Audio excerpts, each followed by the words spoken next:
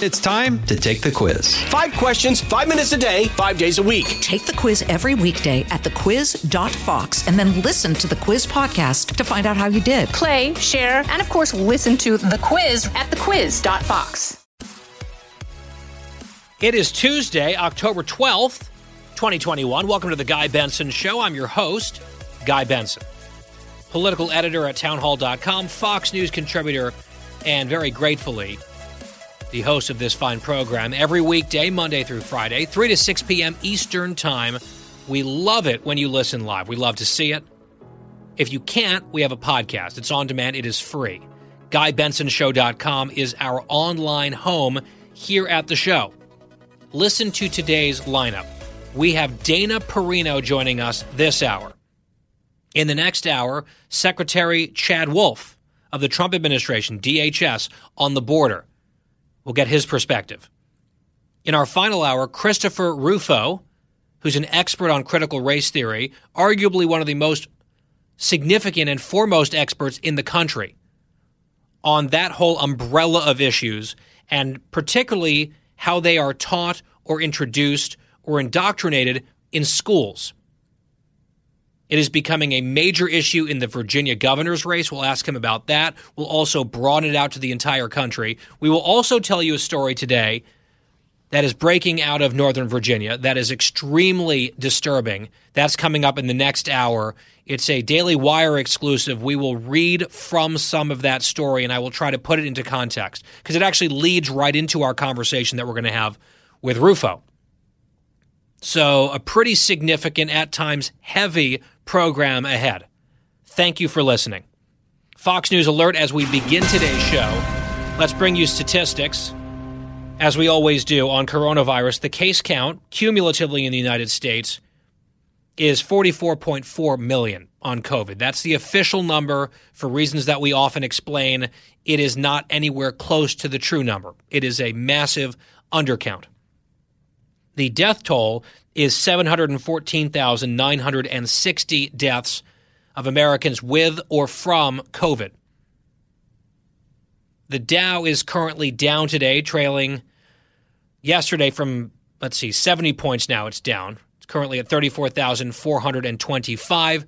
We have just over 51 minutes to go in the trading day up on Wall Street, and we will update you in the 4 o'clock hour once the closing bell has rung. Now, as we begin today's show, I want to start with encouraging and good news. I just hope it lasts. And it comes on a front that is a little bit off the beaten path, just a little bit. It's not the border crisis. It's not Afghanistan. It's not the battle on Capitol Hill over spending. There are some updates there, by the way, that we'll try to get to later on in the show. But it is related to one of the major cultural battles in this country that has been raging for years. Long ago, it was called political correctness. Then it started to get really weaponized in a new way. It has become woke cancel culture, or whatever you want to call it. And we talk about it a lot on this show, almost on a daily basis. Sometimes we use it as a source of humor, because I think sometimes mocking the woke scolds is the best weapon we have. Sometimes it's a little bit too serious just to ridicule, and so we talk about it. I'll inveigh against it. But sometimes the question arises, frustrated, over and over again in minds of not just me and the team here, but many of you, I would imagine. What can be done? Do we just sit here and complain? Or are there actual solutions? Well, we had the New Tolerance campaign. Was that the name of it? We had Gregory Angelo on the other day talking about their project,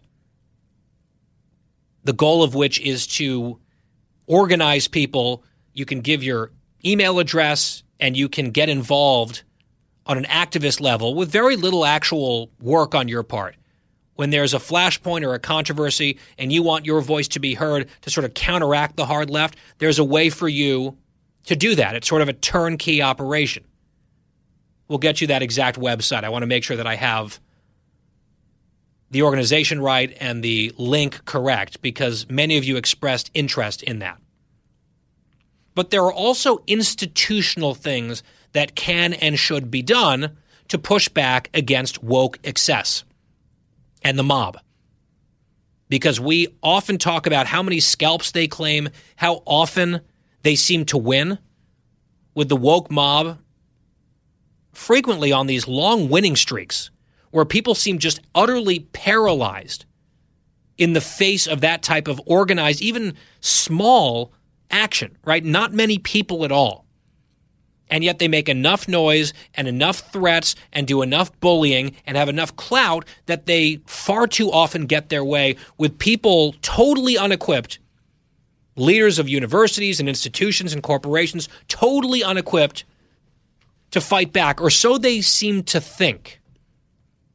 And I'm hoping that the new development today and yesterday offers a bit of a roadmap about how the woke mob does not need to win, and it actually isn't always that hard to stand up to them. I know that there are these groups and companies and colleges, you name it, that are utterly terrified, frozen in fear of being called all the isms, all the names, having some angry people on Twitter, a bunch of phone calls or emails, direct action. This is how the left operates. It's how they often exert their will. But if you can look past that and get past the initial short-term generated AstroTurf pain, by that I mean not authentic, not grassroots, not representative, not mainstream. If you can just get past it, they peter out or they run out of steam or they go on to the next potential victim if they don't get their way with you. And sometimes it just takes a little bit of courage and leadership to say no. Say, yes, your concerns are noted, but also your demands. Here is our response, no. And it's amazing how that actually works. In this case, it is Netflix, the streaming content behemoth. I'm a subscriber. I like a lot of their stuff. I don't love all of their stuff. It's the way a free society works. I've decided that it's worth paying my money to have access to their content, even if I don't love all of it or sometimes object. I'm sure they have some corporate values that I don't like. I'm sure they have political donations that I don't like. I try not to live my life constantly politicized in every single aspect. So Netflix, as we talked about last week on this show, has put out another comedy special, stand-up, by Dave Chappelle. His last one was controversial. This one is arguably more controversial. He does a lot of jokes about the gay community, the trans community. I'm a member of the gay community. I'm not a member of the trans community, although they talk about LGBT like we're one community, and sometimes we agree, sometimes we disagree. It's just not a monolith. They have come after him, especially in the trans community, for years. And he uses this most recent special at some length to respond. And he made jokes that are at times hilarious, at times offensive, at times both. Sometimes cringeworthy. I thought it was sort of brilliantly crafted. I didn't agree with everything, but you should not go into a stand-up comedy, in my opinion, special or act or experience, expecting to have everything that you believe fully reinforced and not to be offended at all. That is not the point of comedy. If we cannot push boundaries and poke bears and gore sacred cows in comedy, then it's not allowed anywhere, which is why I'm very defensive of comedy. So Chappelle did his thing. I watched it. I enjoyed it, even though I didn't love every minute of it. I think that's just like normal. And there are people out there who are, of course, predictably furious. They tried to cancel him last time. He's also not cancelable. He's way too rich, way too popular, way too famous, and he doesn't care. He walked away from a Comedy Central deal worth millions, tens of millions, just said goodbye, not interested. He is in that enviable position of saying, I don't care what you guys think. I'm going to do my thing anyway, and there's nothing anyone can actually do about it, which is part of the beauty of Dave Chappelle, honestly. Even though he's not like my favorite guy in the world, I'm not a huge Dave Chappelle stan. I think he's interesting. I think he's smart. I think he's clever. I think he can be sort of creative in certain ways. So this blow-up has occurred, and there have been 1,000 thumb-sucking think pieces about this from people writing about how betrayed they are by Dave Chappelle and how this is not the Dave Chappelle they once knew and how he used to be funny but not anymore, and why are we giving him a platform and all of this stuff. Totally predictable. In fact, predicted by him. This was both a response and a pre-sponse. That's how he formulated this stand-up comedy gig that he just did that's available on Netflix, which is called, by the way, The Closer, if you want to look it up. In The Closer, among other things, Dave Chappelle said this, which I absolutely love, and it goes to some of the lessons that should be learned here. In cut 14, listen. When Sticks and Stones came out, a lot of people in the trans community were furious with me, and apparently they dragged me on Twitter. I don't give a because Twitter's not a real place. I don't give a bleep because Twitter's not a real place. I should put that in my own Twitter bio, frankly. So that's his attitude. The question is, what would Netflix do? Because people got big mad. A lot of pressure coming in. Why will you allow this hate speech, so on and so forth? So the CEO of Netflix put out a memo. And I'm going to read part of this memo. Quote, I want to follow up on The Closer, Dave Chappelle's last special, as several of you have reached out following a business meeting asking what to say to your teams. This is to the leadership at Netflix. It never feels good when people are hurting, especially our colleagues, so I want to give you some additional context. You should also be aware that some talent may join third parties in asking us to remove this show in the coming days, which we are not going to do. Chappelle is one of the most popular stand-up comedians today. We have a long-standing deal with him. His last special, Sticks and Stones, also controversial, is our most watched, stickiest, and most award-winning stand-up special to date. As with our other talent, we work hard to support their creative freedom, even though this means there will always be content on Netflix some people believe is harmful. Several of you have also asked where we draw the line on hate. We don't allow titles on Netflix that are designed to incite hate or violence, and we don't believe The Closer crosses that line. I recognize that distinguishing between commentary and harm is hard, especially with stand-up comedy, which exists to push boundaries.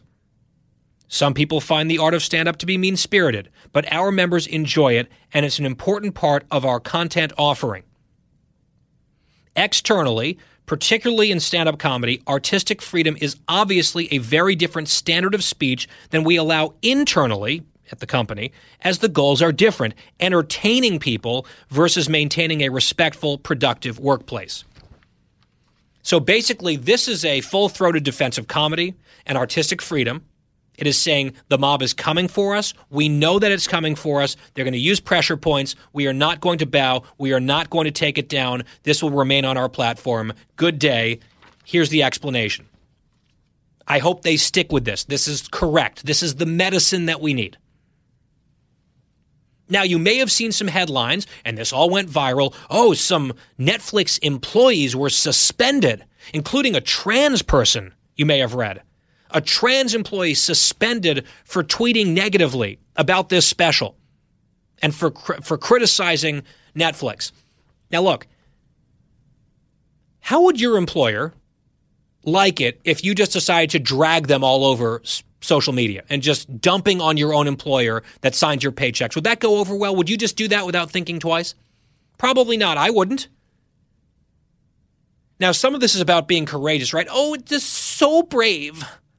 These woke activists are so brave. But then they don't want any consequences. Part of being so brave is recognizing that you might do something that could have a ramification for you that you may not like, but you're willing to do it anyway on principle. Now, in this case, it's not even true. These people were not suspended or reprimanded or punished because of public criticism of their employer. They were punished because they barged into a meeting of the company leadership that they were not invited to and started ranting and raving and making demands, which is not acceptable behavior. Now, some companies and universities and others would cower and say, "Oh, we are so sorry. You are so brave. Thank you for letting us know how harmful this is. Please, let's have a dialogue. Sit down. And then the demands ratchet up. The apologies are never good enough. And this is how the cycle goes. Netflix said no. It's comedy. It's protected. It doesn't cross the line of our standards. We're keeping it up. We're not firing you or reprimanding you or getting you in trouble if you criticize us. But if you barge into our meeting unannounced where you're not invited, you're not allowed to be there, that is not behavior that we're going to condone, and there will be a ramification, there will be a consequence for that behavior, and then they took it. And they're correcting the record of a bunch of false stories or headlines suggesting this was just censorship over criticism, which it was not. So twice over, good for Netflix. Their initial decision and planting the flag and planting their feet and then refusing to go along with the screaming histrionics of children. This is the way, ladies and gentlemen. I hope other companies and other leaders are taking notes. And I really hope Netflix doesn't cave and make me rescind this entire monologue.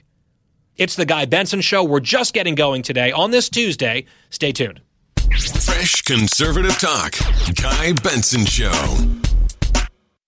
Kudlow on Fox Business is now on the go for podcast fans. Get key interviews with the biggest business newsmakers of the day. The Kudlow podcast will be available on the go after the show every weekday at foxbusinesspodcasts.com or wherever you download your favorite podcasts. From the Fox News Podcasts Network, download and listen to The Untold Story with Martha McCallum. The host of The Story on Fox News Channel sits down with major newsmakers each week to get their untold story. Subscribe and listen now by going to foxnewspodcasts.com. I'm Guy Benson. We are back. By the way, that group that I mentioned, it's the New Tolerance Campaign. If you want to fight back against the woke mob, you can do your small part, but it's something. newtolerance.org. newtolerance.org. I promised you I would get that to you, and so there it is. I want to play you, since we're talking about comedy and bravery, here's an admission on a recent podcast interview from the left-wing comedian Samantha Bee, talking about the way that she basically covered for a political figure because she was afraid of her own audience and what they wanted to hear. Listen to cut 15. Never hold someone up as a hero or something that you admire, because that is a danger zone. Yeah. So it's not like I was not a homosexual particularly. And there were many, many times actually during the pandemic where we had like big, show-wide conversations about like, how do we handle Cuomo? Because he's super problematic. But the story about him out in the world was like, he's a hero and he's the only person speaking about the pandemic in a fatherly way, and he is our dad and whatever. Yeah. And so it felt like a place where it wasn't quite the time to be like, hey, just like, check it out. He's actually an right. Out of the gates and ready to go. Hey, it's Hutton and Withrow. Hot Mike is here on the Outkick Network. We've got your afternoon covered with the latest sports discussion, and it's available wherever you find your audio. Daily analysis and news. He is hot. I am Mike. Actually, my name is Chad. His name is Jonathan, but you get the picture. We're going to bring it every single day. Whatever you want to call us, we'll respond to. We just want you to respond to what we're dishing out every day. And while you're here, we hope you subscribe to the podcast, like, subscribe, and share. We felt like we would just miss completely with our audience, and people weren't really there to hear that at that moment. So they protected Andrew Cuomo. How courageous, how subversive. Comedy from Samantha Bee, ladies and gentlemen. From the Fox News Podcasts Network. Download and listen to The One with Craig Gutfeld, the co-host of The Five, like you've never heard him before. You know him, you love him, you want to be like him. Subscribe and listen now by going to foxnewspodcasts.com. Guy Benson. Back here on the Guy Benson Show. Glad to have you. GuyBensonShow.com, our website. The podcast is free every day, and we are thrilled to welcome back to the show our friend and colleague Dana Perino, co-anchor of America's Newsroom, co-host of The Five, New York Times best-selling author, most recently of the book Everything Will Be Okay. Hello, Dana. Welcome back. Hello. I jumped right in there. I almost interrupted you because I was so excited to be back. but no false start. That's a football reference. I know you're a big sports fan, Dana, so no flag on the play. Dana, before we get into some of the news of the day, I've been talking to a lot of our Fox colleagues over the last week or so about this big, exciting 25-year anniversary mark for this network and the real shift in the landscape of American media and politics that Fox has caused. And you've been here now for years. Of course, you were on the other side of the podium as well in your time at the White House working for President George W. Bush. I just wonder what your reflections are broadly on this 25-year mark and this sort of birthday party for Fox News. Then maybe do you have one memory that really stands out as perhaps encapsulating your experience thus far here at Fox? Oh, my gosh, such great questions. It's interesting. I've been here 11 years, and it's strange because I still feel new because the culture of the place is so strong. And the other day when we had the actual anniversary, 136 people who still work here were here on day one. Wow. And I think that's quite remarkable 25 years later. And to think what they started with, right? Everybody made fun of them. Rupert Murdoch said that people thought he was crazy, throwing away money. And I'm glad that he gets to have the last laugh on that. One of my favorite classes in college was the history of journalism. And we went all the way back, right, to the printing press, things like that. And I think about how, not right now, because modern history is like no fun, right? Because you'd have these hot takes about Fox News. But just fast forward a little bit and think about looking back, 50 years from now. And what a difference it was to have just an alternative voice in the media for opinion programming, and also just a real dedication to news gathering that is, I think, superior.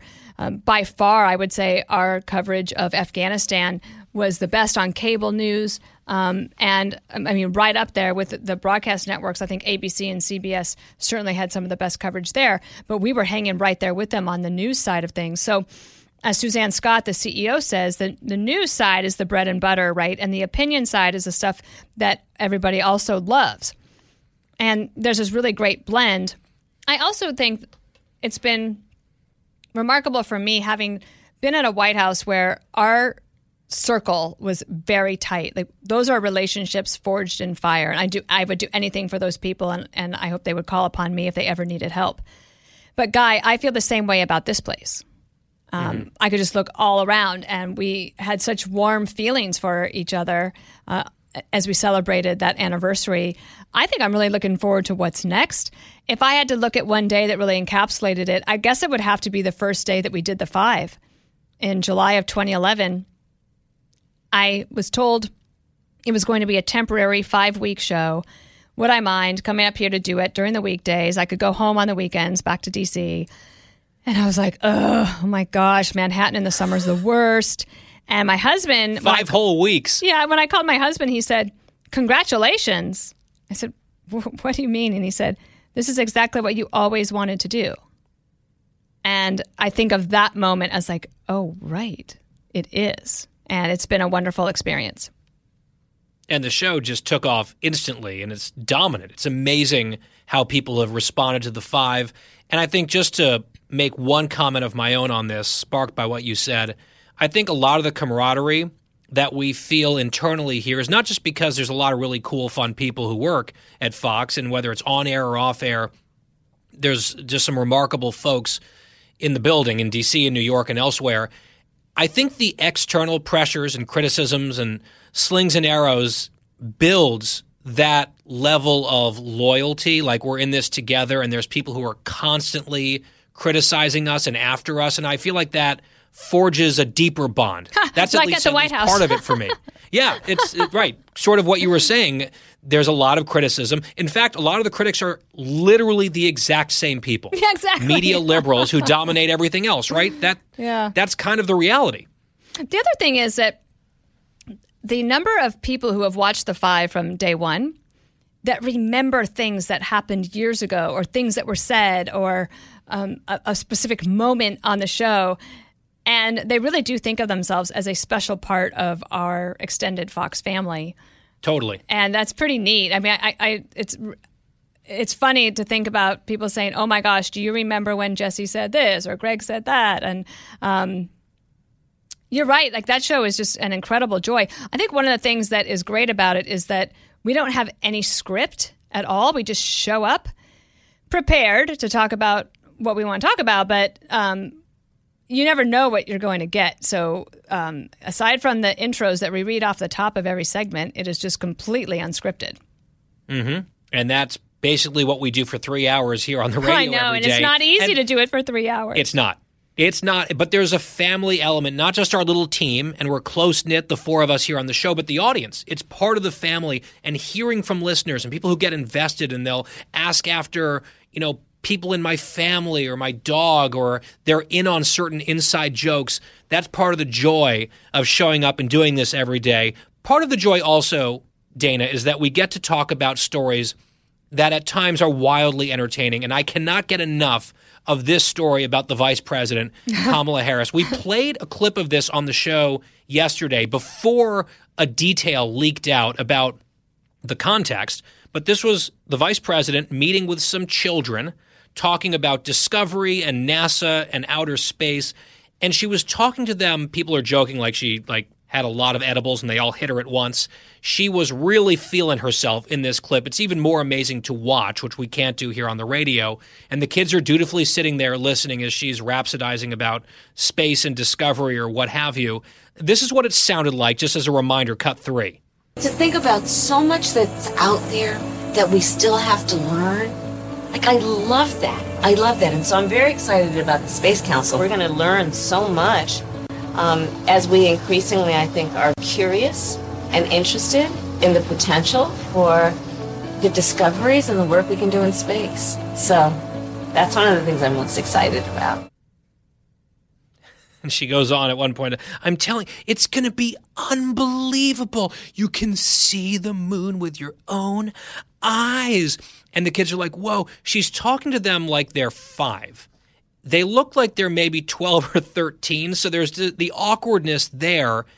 And then we learned last night that these were not kids from some local school. That was my assumption. Like the science club from one of the local D.C. schools came in to learn about this, and it's a YouTube series called Get Curious with Vice President Harris. No, these were actually child actors who had to audition for these parts, and they booked these parts to show up and play average kids, which is probably why they looked so engaged and enthralled as opposed to slightly creeped out by this woman. I don't understand what the thought process was here to have paid child actors come in for this. It makes it even more hilarious to me, Dana. I think that's the thing that we should all do with this. You just have to laugh. This is one of my very favorite shows of the last several years is Veep. I recommend it to everybody. Like, this would have happened on Veep. It literally 100%. would have happened. And then when the White House responded today, when the vice president's office responded, their statement was something like, we had no idea that this was happening. We had nothing to do with the child actors. And I said, oh, don't worry. We didn't think you had a clue about any of it. I mean, that is a pattern that we are seeing over and over again. They hired they don't know anything. They hired an image consultant to help her seem more relatable. And in order to do that, they had to hire child actors. And also, Guy, do you know that this was all happening? She actually filmed this on the day where Afghanistan was falling apart. It was that day? I can't remember the exact date, but it was one of those days. I'm trying to find it in my notes right here. It was one of those those days where you're thinking, oh my gosh, did this? You see everything disintegrating, kids getting kicked out, girls getting kicked out of school, things like that. Wait, here it is. Right here it is. Right here. Bring the actors in. Bring the kid actors in here, and they're going to ooh and ah as the vice president talks about outer space. Yep. But here's the thing. Just laugh about it, right? So they use taxpayer dollars. But, oh, wait, I forgot the best part. Yeah. The name of the production company. I love this. Sinking Ship Entertainment. Honestly, this is Veep. Even the writers of Veep could not have come up with this. It's that funny. They're not even American. They're not even an American production Toronto. company. How about that? They're a Canadian group America called Sinking Second. Ship. America Second. And they brought these kids in, and there's one of the child actors who I think is 13. who auditioned, and then his agent called him and said, hey, you booked the gig. And the gig was to come and pretend to be interested at the Naval Observatory with Kamala Harris, who's carrying on with these children, I guess.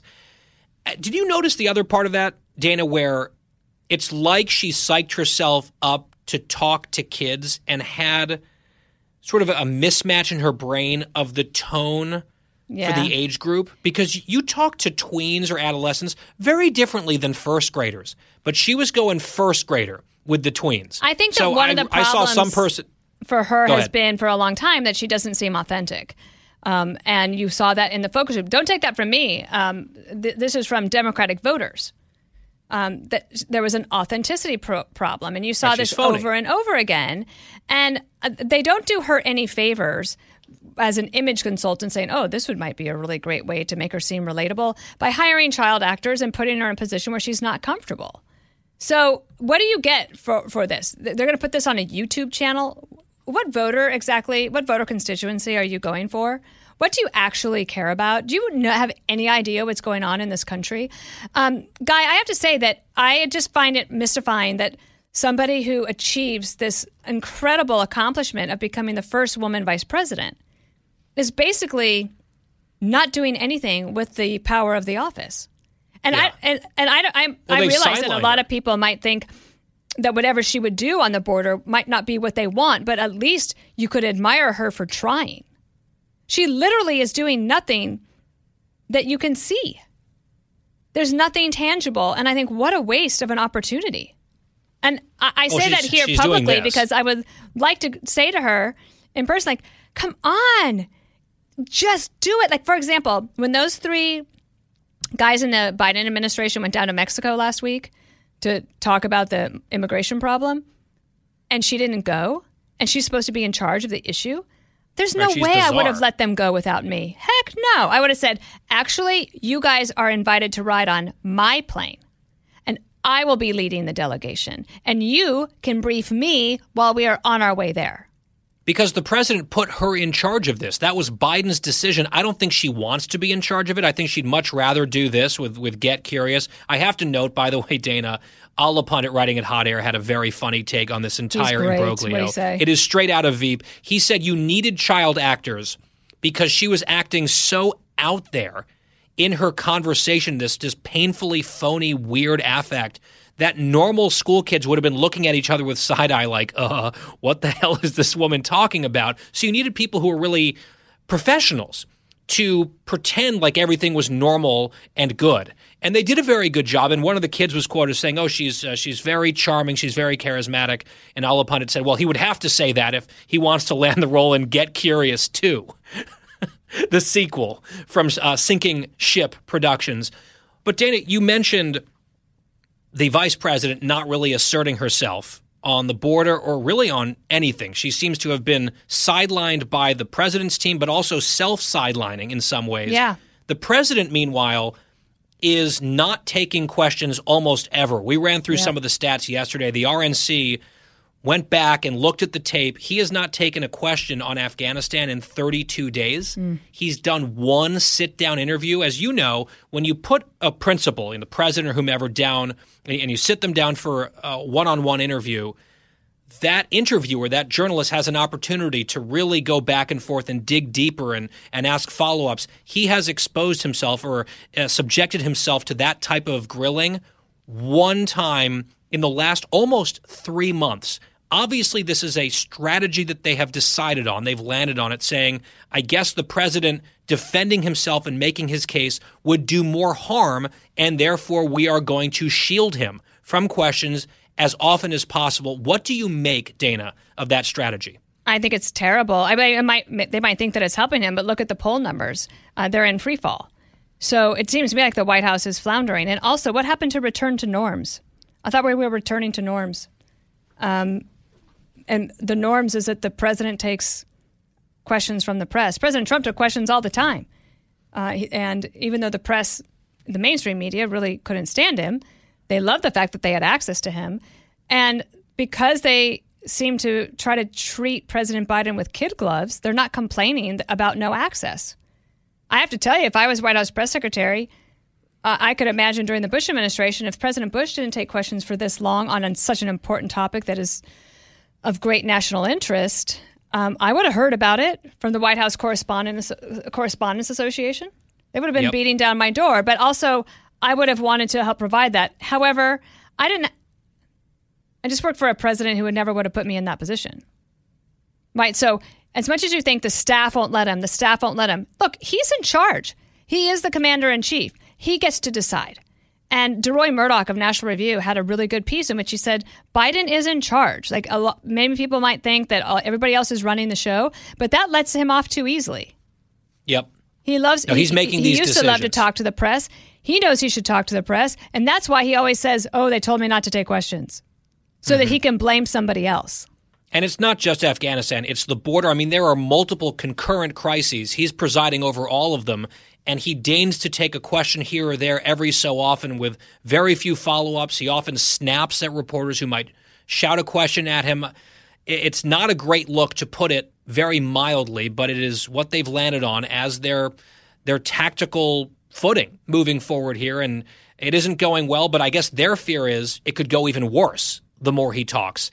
And that's the calculation apparently that they have made thus far. Dana Perino, we've got to let you go. I know you're preparing for the 5 coming up in just over an hour on Fox News Channel. We always love chatting with you. Let's have you back soon. Me. Okay. Oh, you bet. Bye, guys. Our friend Dana Perino and our colleague on The Guy Benson Show. More right after this. You're listening to a new generation of talk. Guy Benson. New from the Fox News Podcasts Network. My name is Kennedy, and welcome to my podcast, which will, I humbly say, single-handedly save the world. You're welcome. It's Kennedy Saves the World. Subscribe and listen now by going to foxnewspodcasts.com. We're back here on The Guy Benson Show. Quick Fox News alert here. There's been some movement on Capitol Hill involving the Democratic spending ambitions. Speaker Pelosi sending out a message last night to her members saying, look, we're going to have to pare back this bill. This is the reconciliation one. It's not going to be $3.5 trillion. We're going to have to cut.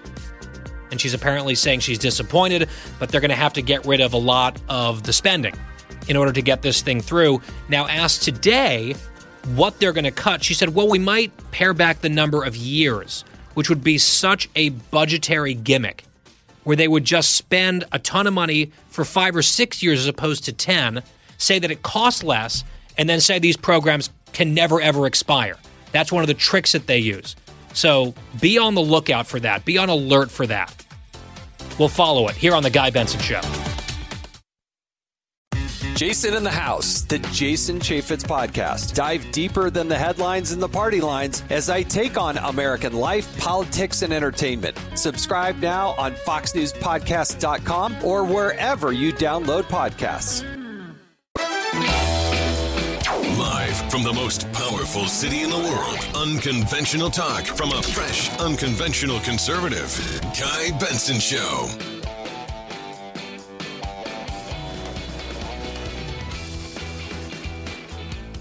Our middle hour is now underway here on The Guy Benson Show, and we are so happy that you've joined us on this Tuesday. Thank you for listening. Our website, as always, GuyBensonShow.com. The podcast is on demand. It is free of charge every single day, around the clock, at your fingertips. You can listen, you can subscribe, you can leave reviews, which we always love, only if they're good. That's GuyBensonShow.com for everything that you need and much more. As we begin our middle hour, let's bring in our next guest. He is Chad Wolf, former acting secretary of the Department of Homeland Security under President Trump. He is the chairman of the Center for Homeland Security and Immigration at AFPI, also a visiting fellow at the Heritage Foundation. Chad, welcome back to the show. Well, thanks for having me, guys. So I saw one of your tweets, I want to say a week or two ago at this point. And it was the Biden administration at that stage in the game had announced that they were going to launch another legal challenge to try to stay out of the Remain in Mexico policy that had been so successful at curbing the border crisis, a much smaller one under President Trump. They exited from that agreement. They dissolved the policy. They were told by the Supreme Court that they did so in an unlawful way. And rather than just kind of taking the win and getting their arms around the problem a bit by reinstating a policy, and if they had to, blaming it on the Supreme Court, they decided, no, they're going to fight forward anyway to make sure that that policy remains defunct. And you tweeted something to the effect of, it's almost as if they are trying to fail when it comes to securing the border and mitigating this crisis. I wonder if subsequent events in the last few days might deepen that suspicion or conviction on your part that they have absolutely no interest in actually solving the problem. Well, I do think that's right. I think from a number of things that they've done, not only refusing to implement that Remain in Mexico program, but issuing guidelines to ICE on who they can't remove. And today issuing guidelines on refusing or telling ICE not to do any more workforce enforcement cases as well. And so it's really, border wall contracts being canceled. It's just one thing after another, almost on a weekly basis by this administration, that is sending the signal to the American people that they're not serious about border security. They're not serious about immigration enforcement. They're not serious about getting the largest crisis that we've had in 20 years under control, because they continue to do and take actions that go against that approach. And so it's struggling to me, as someone who worked at the department, trying to understand what their approach is, what their strategy is to get this crisis under control. And my purpose of the tweet was to say, I'm not sure that they want to get it under control. I think this is what they designed it to do. And I think they're very happy with the approach that is currently being taken. Why? Because they're getting just hammered in the polling. The president is 50 points underwater in some of these polls on immigration. His approval rating's in the 20s, and almost no one is in favor of this. Do they feel like taking those hits and absorbing those lumps might be painful politically, but they're letting in a bunch of illegal immigrants, and that's ultimately good news to them? I mean, what exactly is at play here in terms of their motivation or the strategy? So I think there's a couple of different things at play. One is they don't, they're against anything that Trump was for. So we had a very effective border security policy. I think they still believe that is plays to their base, is to be against whatever Trump was for. So that's one thing. Two, they don't believe in immigration enforcement. They never have, from a number of activists in the party. And so I think they're fulfilling a campaign promise in a sense, because this is obviously what Joe Biden ran on as well, as far as an immigration policy.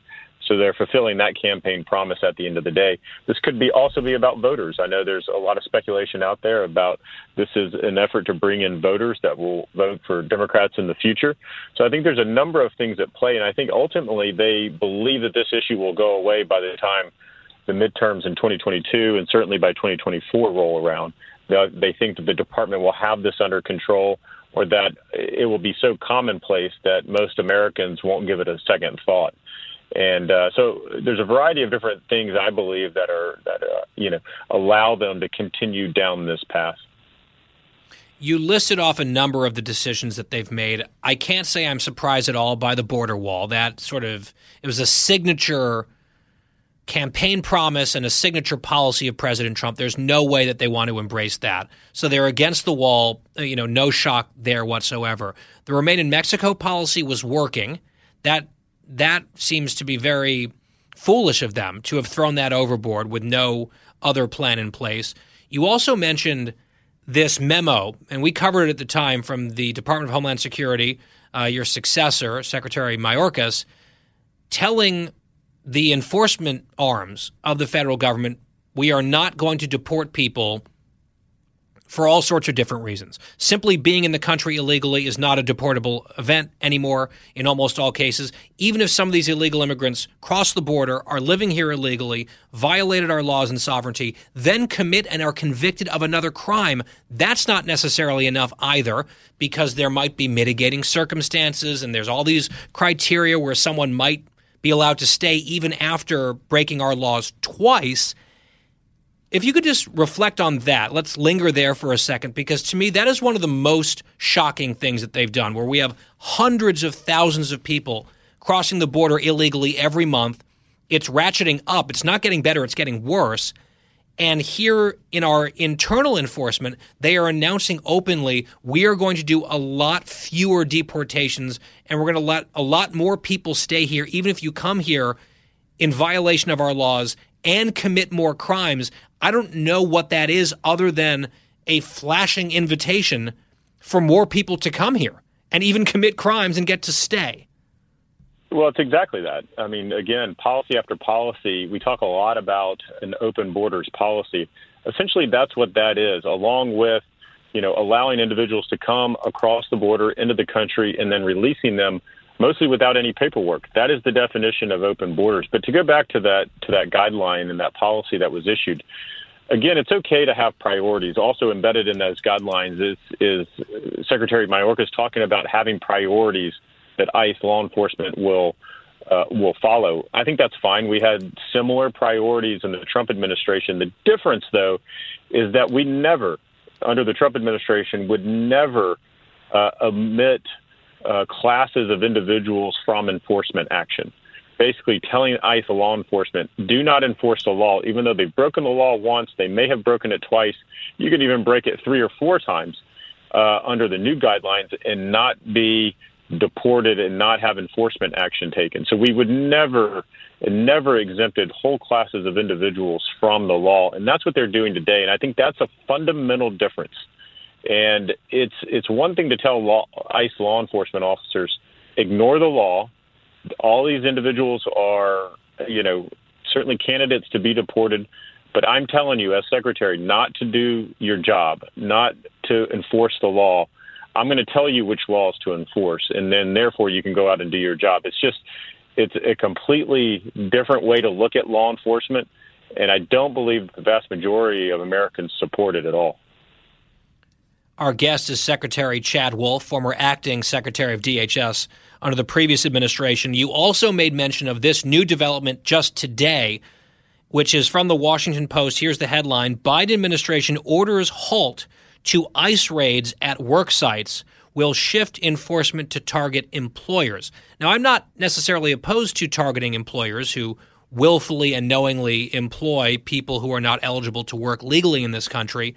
But this is another public pronouncement and announcement of one strand of enforcement that they are just taking off the table. And they're taking a lot of these enforcement options off the table, which would be, I'd say, not really defensible and wrong-headed under any circumstances. It seems actually insane in the middle of the worst border crisis that we've seen in decades, one that is deepening.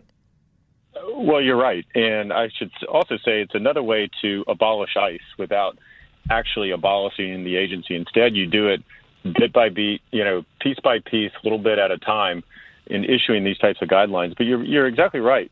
DHS should be in the business of going after everyone who breaks the law, whether you're an employer or you're an employee or you're a worker who has illegally entered the country and is illegally working. They should go after all of those individuals equally.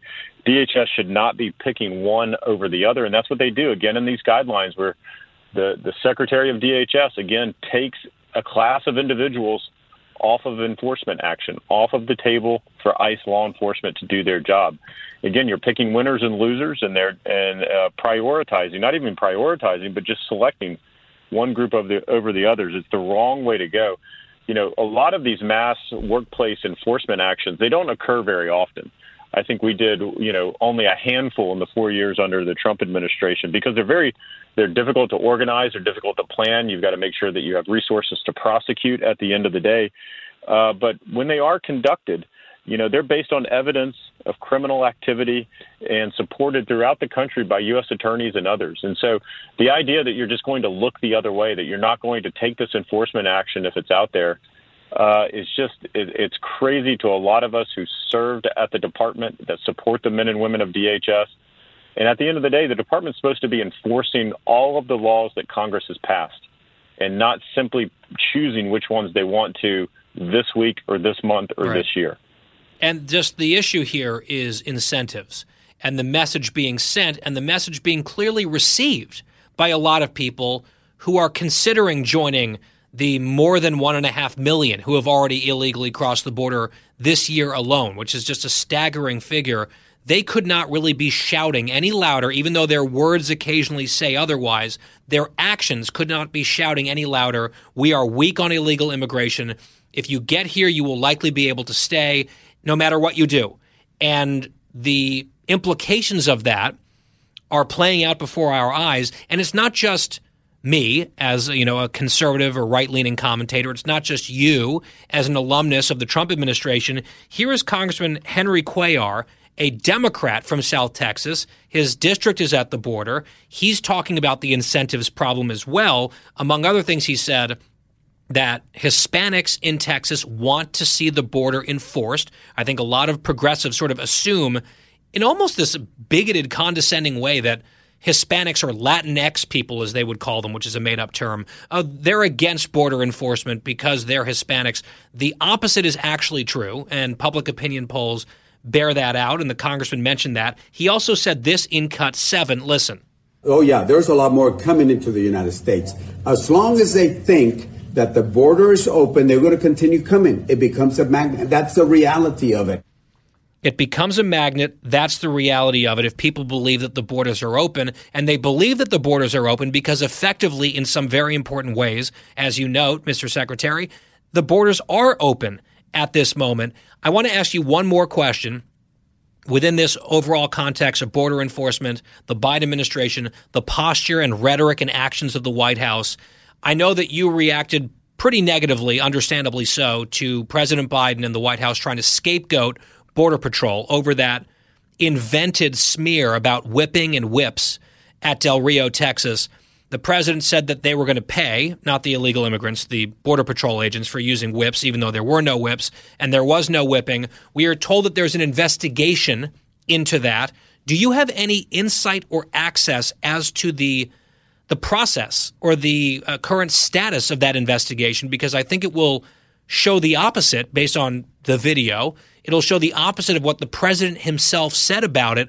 Do you think we will ever get that result in a way where we might even get an apology from this president, or is it all politics all the time? Well, I don't have any insight into that investigation, but if you remember at the time, the DHS secretary did indicate that investigation, that he was going to, quote, fast track it, and that it would be completed in under 2 weeks. That deadline has come and gone. And we don't have any information about that investigation, because I think we all know what it's going to find is that these agents didn't do anything wrong. They did exactly as they were trained, if it's a fair investigation. Now, my concern at the time was, the president, the vice president, and the secretary making some inflammatory comments, trying to, influence that investigation. So I'm concerned about that. But look, whether it's these comments about Border Patrol and law enforcement or about all the policies that we've talked about, Guy, this is the Biden administration is playing to the left wing of their party. These are all things that progressives and activists have wanted for 5 to 6 years. They couldn't get it under the Obama administration. They certainly didn't get it under the Trump administration. But now they have found a voice inside the Biden administration, and all these guidelines and everything else. This is exactly what they've been wanting for years and years and years. At the end of the day. No, the open borders crowd is thrilled. This is what they want, and they've gotten it from a weak president who's scared of them and governing based on left-wing Twitter. These are the results, and it's a multi-decade worst crisis, and it is apparently spiraling worse, and October could be the worst month yet under President Biden. Chad Wolf, our guest, former acting secretary of DHS. He's the chairman of the Center for Homeland Security and Immigration at AFPI, also a visiting fellow over at the Heritage Foundation. Sir, appreciate it. Thanks for your time today. All right. Thank you. And we'll be right back on The Guy Benson Show. You're listening to Guy Benson from the Fox News Podcasts Network. I'm Ben Domenech, publisher of The Federalist, and I'm inviting you to join a new conversation with the smartest thinkers out there about the country and where we're going. Subscribe to the Ben Domenech Podcast. Subscribe and listen now by going to foxnewspodcasts.com. I'm Guy Benson. We're back. So this is interesting. 4.3 million workers quit their jobs in the United States in August. 4.3 million quit. And it's hard to imagine that none of that had to do with vaccine mandates and what the Biden administration is trying to do, even within the realm of private industry, not just government workers, although they've had a problem with some government workers as well, federal workers and the like. I am very pro-vaccine. I think mandating certain people to have the vaccine in certain sectors makes sense. I am not a fan of federal government mandates, especially when it's the federal mandate that's then trying to basically dictate to companies what they have to do as well. And I recognize that people say, well, it's a very small percentage of people who are resigning or quitting in any given company. You add it all up, it's millions of people. And we already have some significant issues like an acute labor shortage, which could really have some effects in the holidays. We've got an inflation problem. We've got a growth in jobs creation problem. We've seen thousands of flights canceled from Southwest. There are reports that there are flight attendants, especially pilots, who are protesting the vaccine mandate, which is being thrust upon their company by the government, and that has resulted in disruptions. Thousands of canceled flights. I saw that the CEO of Southwest Airlines was on TV. He was asked how much of this has to do with the vaccine mandate stuff. He said zero, and I have, with all due respect, trouble believing that. They're going to blame it on the weather, even though there's no weather problems or delays for the other airlines. There's something else that's up there with Southwest. It's just something to keep an eye on. And it's not like this economy needs even more economic disruptions. Could this be a backfire? It's a question I ask as a pro-vaccine person. A big story you need to hear coming up next. With Fox News Podcasts Plus, you can enjoy all your favorite Fox News podcasts without commercials. Subscribe now at foxnewspodcasts.com. Guy Benson. We're back here on The Guy Benson Show. Thank you for listening. Now, we're going to talk about a story coming out of Northern Virginia that is extremely disturbing. And I want to say that right out of the gate. If you have young kids in the room, maybe this is not a segment for you. If you are someone who is a survivor of sexual assault and hearing about additional stories in that vein is upsetting to you, this may not be the segment for you either. It's a story broken by the Daily Wire, and I want to try to have a conversation about it that is nuanced and thoughtful. It is going viral. It plays into a bunch of major themes in our political and cultural debate and discourse right now. Schools, parental rights and parental involvement, cover-ups and trust deficits, and the changing face of sexual identity and norms in our country.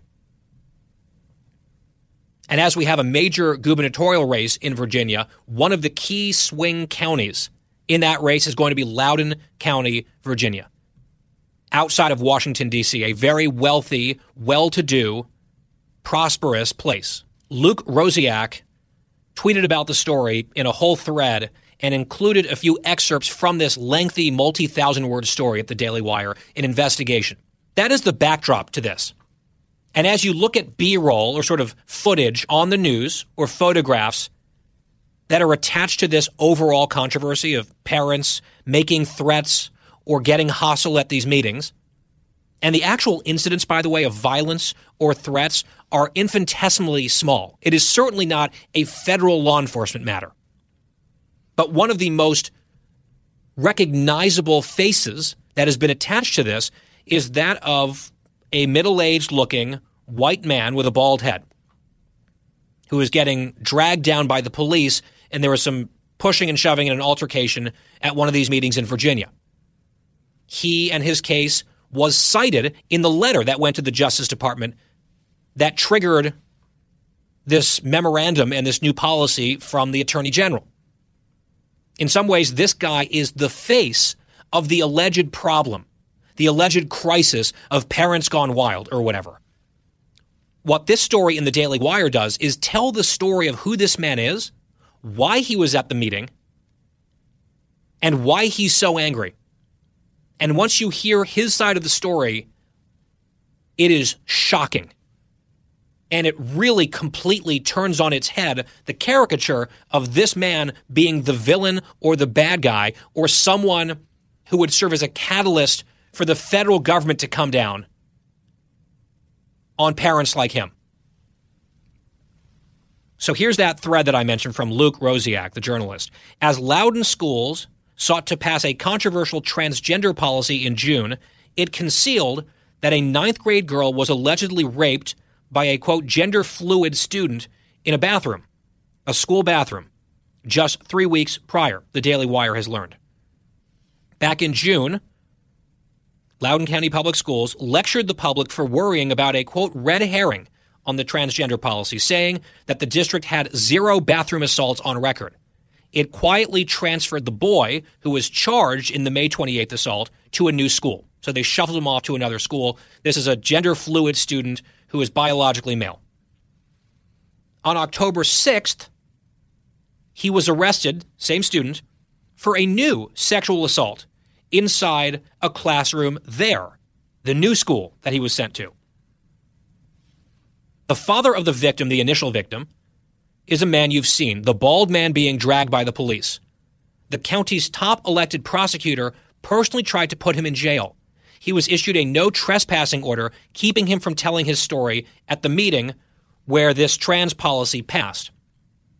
The National School Board Association included Scott Smith, that's his name, in its list used to deem parents, quote, domestic terrorists. But, quote, if someone would have sat and listened for 30 seconds to what Scott had to say, they would have been mortified and heartbroken, his attorney said. So let me now read to you from this story. And I have some commentary and some analysis that I would like to add. I think we want to be careful and respectful when we talk about this story and its broader implications, but here are some of the details. On June 22nd, Scott Smith was arrested at a Loudoun County, Virginia school board meeting, a meeting that was ultimately deemed an unlawful assembly after many attendees vocally opposed a policy on transgender students. What people did not know is that weeks prior, on May 28th, Smith says a boy, allegedly wearing a skirt, entered a girl's bathroom at nearby Stonebridge High School where he sexually assaulted Smith's 9th grade daughter. Juvenile records are sealed, but Scott's attorney, Elizabeth Lancaster, told the Daily Wire that a boy was charged with 2 counts of forcible sodomy, 1 count of anal sodomy, and 1 count of forcible fellatio related to an incident that day at that school. 4 very serious charges. This is forcible rape. As a result of the viral video showing his arrest, Smith became the poster child for what the National School Boards Association has since suggested could be a form of domestic terrorism. A white, blue-collar male who showed up to harangue obscure public servants on his local school board. Minutes before Smith's arrest at the school board meeting, the Loudoun County Public Schools superintendent lectured the public that concerns about the transgender policy were misplaced because the school system had no record of any assault occurring in any school bathroom. Then, a woman wearing a rainbow heart shirt, a left-wing community activist, told Smith she did not believe his daughter, the alleged victim. His rage boiled over, and he had a heated exchange of words with that woman. A police officer, there to keep the peace in the meeting, pulled on his arm. Smith yanked it away. Before he knew it, Smith says, he was hit in the face, handcuffed, and dragged across the floor with his pants pulled down. Images of the incident were splashed on televisions and newspapers across the world. Bhuta Bibaraj, the county's progressive top elected prosecutor, who has close ties to the school board's most liberal members, appeared in court to personally prosecute Smith for disorderly conduct and resisting arrest. Bibaraj ran on a platform of ending mass incarceration, but she wanted to put Smith in jail for misdemeanors. As a prosecutor, Bibaraj would have known about the case involving Smith's daughter. The suspect, juvenile court prosecutors assured Smith, was being held responsible. He was on house arrest, confined to his mother's townhouse.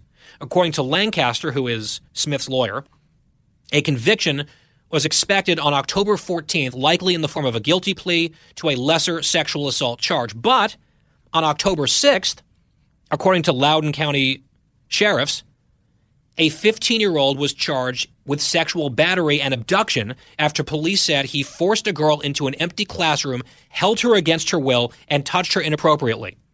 Lancaster, the lawyer, says the suspect in that case, the new case, is the same boy that allegedly attacked Smith's daughter. And then the story goes on in great detail, including this. After his daughter was allegedly raped in a bathroom by this student, who's male but gender fluid, the school said it was handling the incident in-house. Smith, the father, was dumbfounded. Deputies from the sheriff's office ultimately responded to the school that day, not to investigate the alleged rape of a child, Smith said, but because the school administrators called the police on him for making a scene about it. Smith acknowledges that he did make a scene and says any father would have done so in the same situation. Quote, "I went nuts.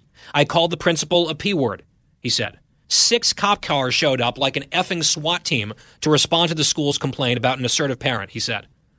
The police department declined to provide details to the Daily Wire. Smith goes on, quote, "Thank God I drew enough attention to it without getting arrested, that we got an escort to the hospital and they administered a rape kit that night," Smith said. So there was a rape kit performed on his daughter, according to the lawyer, which came back favorable to the prosecution's case, meaning the rape kit supported evidence of sexual assault. On 4:48 p.m., on the day of the incident, the principal sent out an email to the community that claimed nothing jeopardizing student safety had occurred, painting Smith as the villain and offering counseling services for witnesses of Smith's blowup. But then, as a result of the investigation, this individual, a juvenile, a 15-year-old boy, or a gender-fluid 15-year-old, has been charged with 4 extremely serious counts of sexual assault at the one school. He was moved to another school. Smith was assured that he was under some form of house arrest, but then it turns out, on October 6th, this person allegedly victimized another girl at the other school, pulling her into an empty classroom and assaulting her there and holding her against her will. And now this person is charged with that crime as well. And the school district apparently wanted to cover all of this up. He had so-called progressives at this meeting telling him explicitly that they did not believe his story or his daughter's story. I know we are way past believe all women. That only applies with an asterisk to certain women within a certain political framework. And if you are cutting against that political framework, then you are not to be believed. You're to be victim shamed and doubted, as apparently his daughter was in this case, even though there were charges filed and then additional charges filed based on a subsequent incident, which would suggest to me this is likely. Everyone is innocent until proven guilty. You have to go through the actual evidence and see what the process determines. But 2 separate incidents with the same alleged suspect at 2 different schools says a lot. And the school district, in the process of this debate over the trans issue, they wanted to tell the community this is all just a total conspiracy theory. There's no problem here whatsoever. It's a red herring. It's all built on bigotry. And we're going to pass this policy regardless of what you say. And this man did not get his say at that meeting because he was dragged away by the police because he got hot and heated with a woman calling his daughter, an alleged victim, a liar. Why wouldn't he have been infuriated by that? And now he's been the public face of parents acting badly, allegedly, at school board meetings, justifying, I guess, the FBI getting involved. The prosecutor in the county saw fit to personally show up to make him the bad guy, put him on trial. No wonder he was furious. And if they want to make this man the face of this phenomenon, I don't think that's going to work out the way they want it to. Now, there's a key point that I have to make, and I will do so right after this break on The Guy Benson Show. You're listening to Guy Benson. Living the Bream is a podcast hosted by Fox News Channel's Shannon Bream, sharing inspirational stories, personal anecdotes, and an insider's perspective on actions and rulings from the High Court. Subscribe and listen now by going to foxnewspodcasts.com. America's listening to Fox News. Back on The Guy Benson Show, and we were discussing this bombshell report from the Daily Wire. Now, here's a very important point that I want to make. I don't believe, let's say this is all true. And again, innocent until proven guilty. Let's say that it is true. And I think that there is good reason to believe that it is substantially true. for the reasons that we've just outlined. Let's say you do have this gender fluid 15-year-old, biologically male, I guess identifying at the moment as a female, entering the girl's bathroom, sexually assaulting this girl. That incident involving what would appear to be a very bad apple and a deeply troubled bad person and a criminal should not serve and ought not serve as a basis for crafting an entire policy around issues involving transgender or gender fluid students. Right? We talk on this show a lot about how exceptions to the rule, vanishingly rare cases, for example, of kids dying from COVID, it is statistically almost non-existent. It doesn't mean that it's any less horrible in those circumstances for those families and those people, but those are not good bases for crafting wider policy. That would be an irrational, fear-based course of action, and we argue against it on this show. So I want to be consistent here. Because one person allegedly did a few very horrible things does not mean that there is a crisis involving bathrooms or trans people. We should not allow a tiny handful, in this case, one or two examples of a very terrible thing happening to dictate a policy that casts entire communities under suspicion. In this case, trans students, for example. I don't think that it is a rational or fair or reasonable way to go about this. It feels like scapegoating to do so.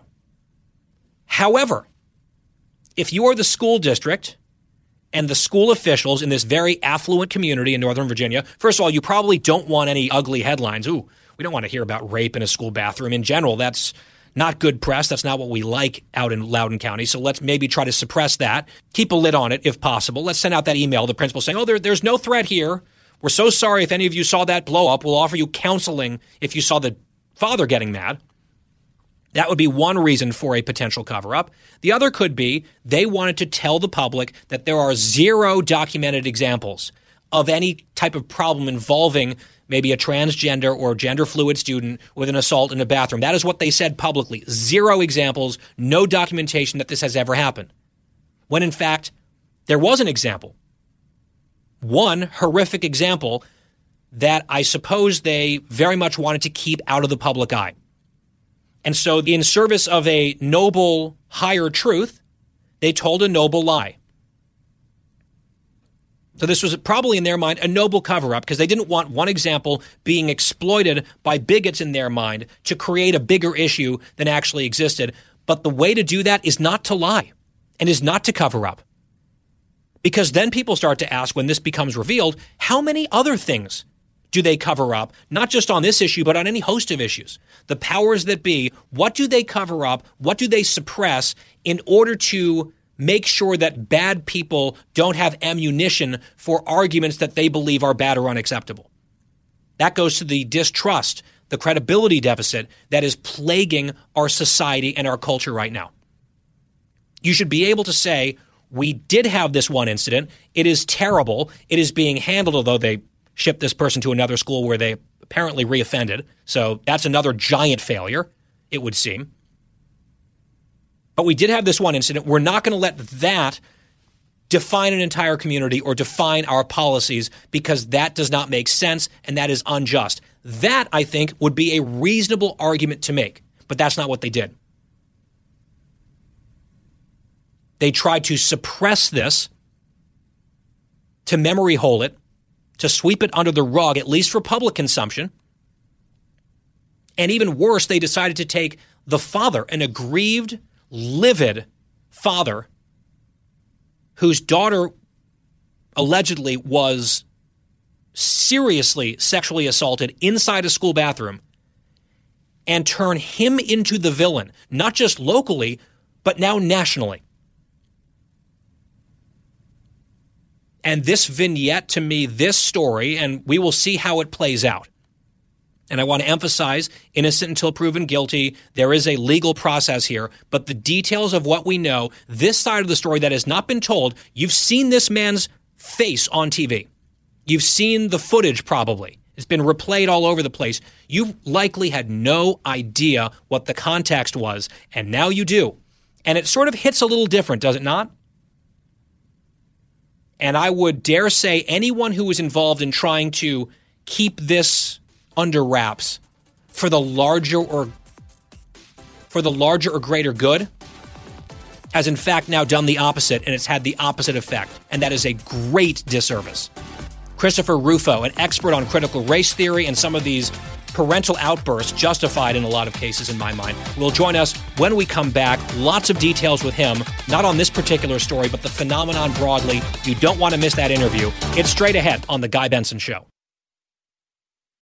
Fox Nation presents podcasts Women of the Bible Speak. I'm Shannon Bream, host of Fox News at Night and author of the new book, Women of the Bible Speak, the wisdom of 16 women and their lessons for today. Subscribe now on Apple Podcasts, Spotify, foxnewspodcast.com, or wherever you download your podcasts. It's 5 o'clock in the most powerful city in the world, Washington, D.C. It's time for the Guy Benson Show Happy Hour, sponsored by the Finnish Long Drink. Finland's most popular alcoholic beverage has come to America. Visit thelongdrink.com. And now, here's your host, Guy Benson.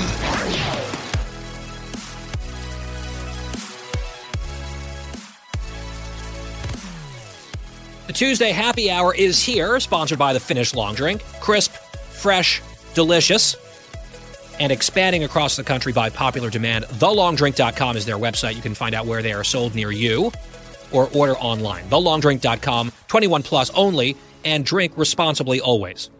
Our website here for children and adults of all ages. Family friendly, GuyBensonShow.com. Podcast is there for free, key interviews, ways to listen live. It's all a one-stop shop, GuyBensonShow.com. And for the podcast, you can also go to FoxNewsPodcast.com or wherever you get your podcasts. I am pleased to welcome to the show Christopher Rufo. He's a senior fellow and director of the Initiative on Critical Race Theory at the Manhattan Institute. And Chris, it's great to have you here. Thanks so much for taking some time for us today. It's great to be with you. I would like to start this conversation about critical race theory, broadly speaking, with this recent development involving the DOJ and an intervention by the Attorney General and the FBI based on a letter that was sent by an association of school boards sort of casting, not even sort of, explicitly casting parents being angry at school board meetings over a whole host of issues, including race essentialism or critical race theory, or whatever you want to call it. They are framing that as a threat, a national security threat, a criminal threat, and potentially even domestic terrorism. And the Biden administration has taken that seriously and acted accordingly.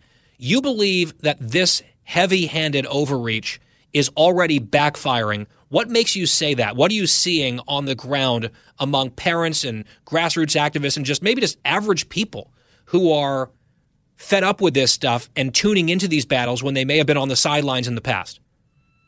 Well, we're seeing it actually backfiring at two different levels. On the elite organizational level, this plan, this accusation by the National School Board Association, which was then acted upon by the Biden administration, was based on a lie. They were saying that parents are guilty of domestic terrorism and should be prosecuted under the Patriot Act. But actually, the document that they released only had one example of violence, a simple battery in Illinois, which obviously we should condemn. You shouldn't be violent at all. But it's hardly the justification for a national FBI dragnet to seek and destroy parent groups that oppose critical race theory and mask mandates and other issues. So at the elite level, it fell apart. And you even had the members of the National School Board Association, the actual state associations, start sending out letters to say, hey, we don't support this. We didn't sign off on this. We weren't even aware of this, calling into question the national leadership.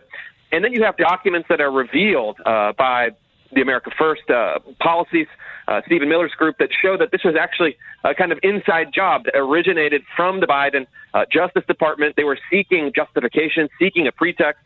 They had the School Board Association send a letter, which they then used to announce this FBI program. So it stinks at the top, and parents can see through it. And we see now parents are really doubling down. They're more energized than ever on these efforts because they're not going to let the schools force critical race theory into the curriculum.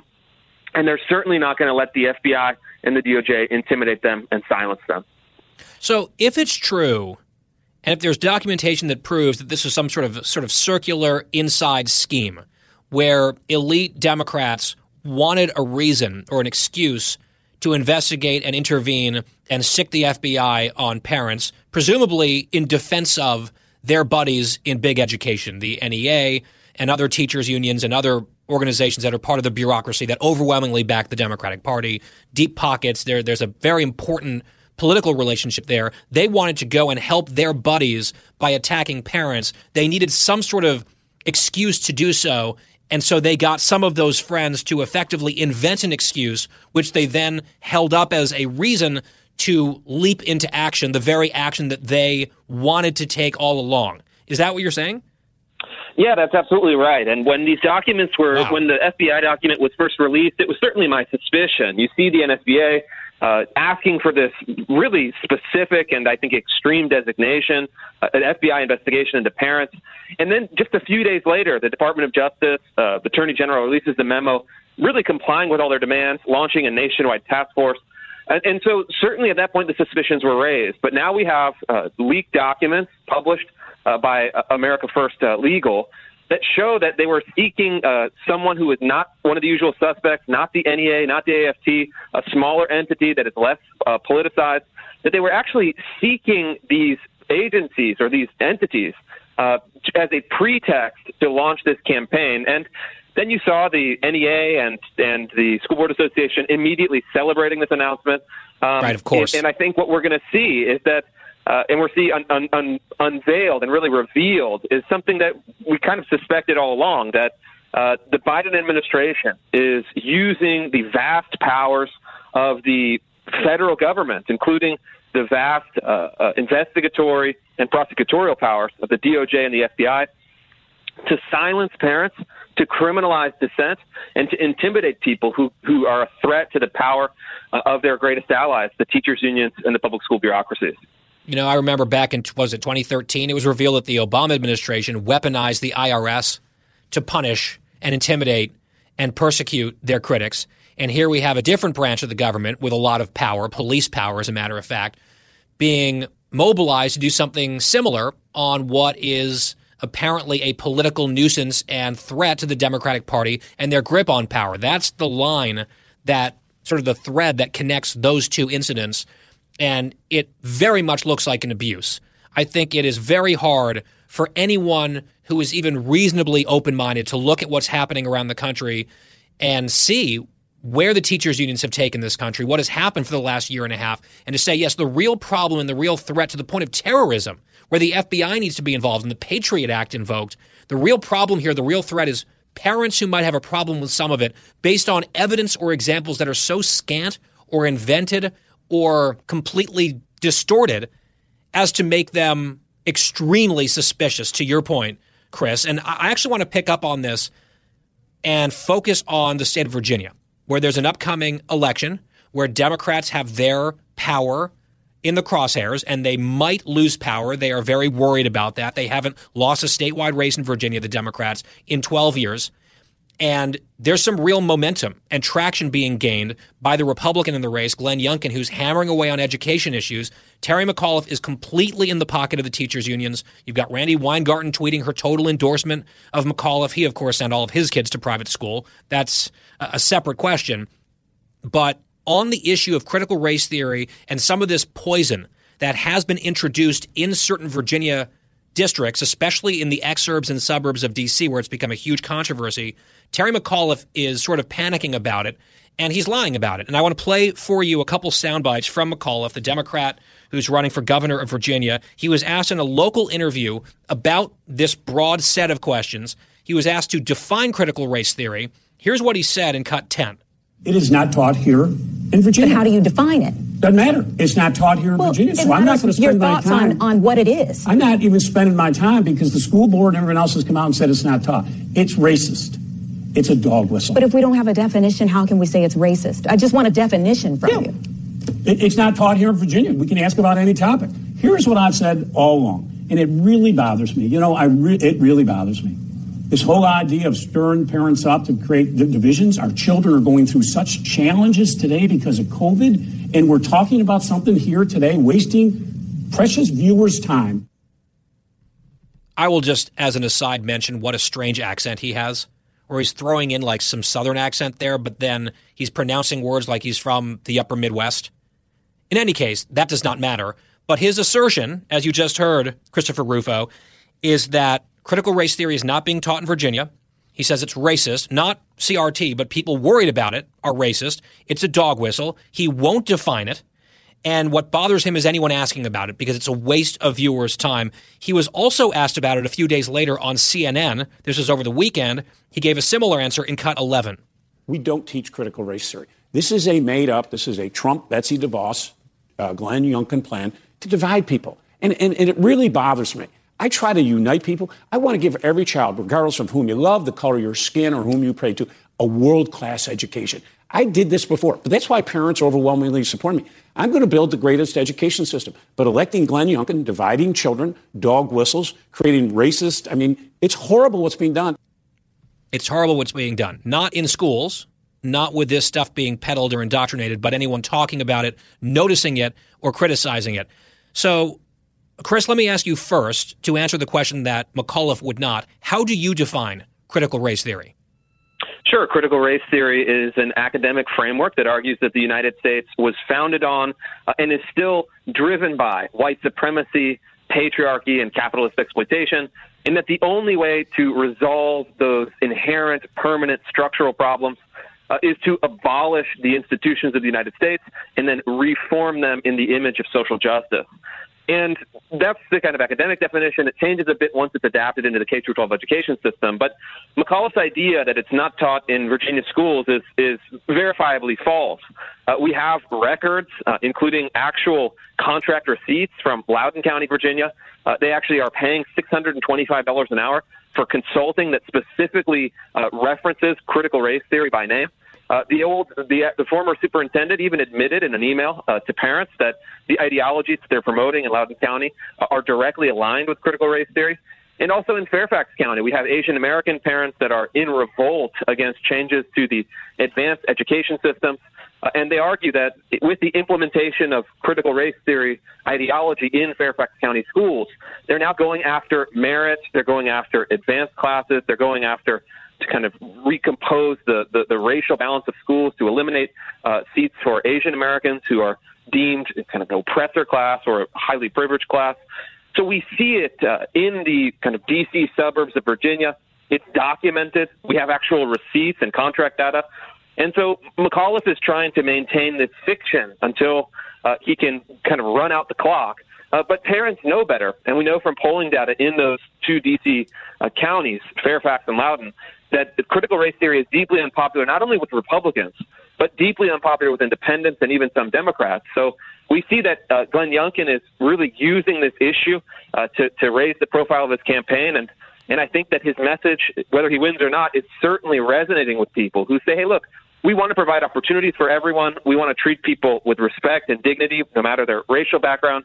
But critical race theory doesn't do that. In fact, critical race theory is designed to divide people into competing racial categories, pit them against one another, and undermine the foundational beliefs of most families in this country.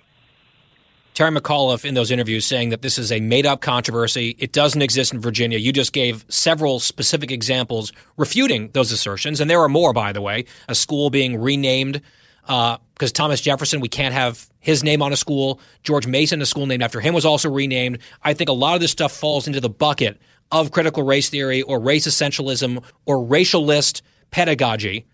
And McAuliffe is just sort of putting on blinders and screaming into the camera, essentially, it's not happening. This is all a lie. People who are telling you that it might be happening, they are racist. It's a dog whistle. And any questions, a lot of this is working the refs, basically saying, don't you dare ask me about this because it's a waste of my time, a waste of the viewer's time.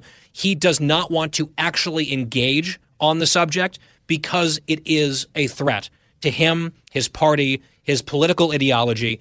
And we're just talking about Virginia because the race is active and the election's coming up in a few weeks.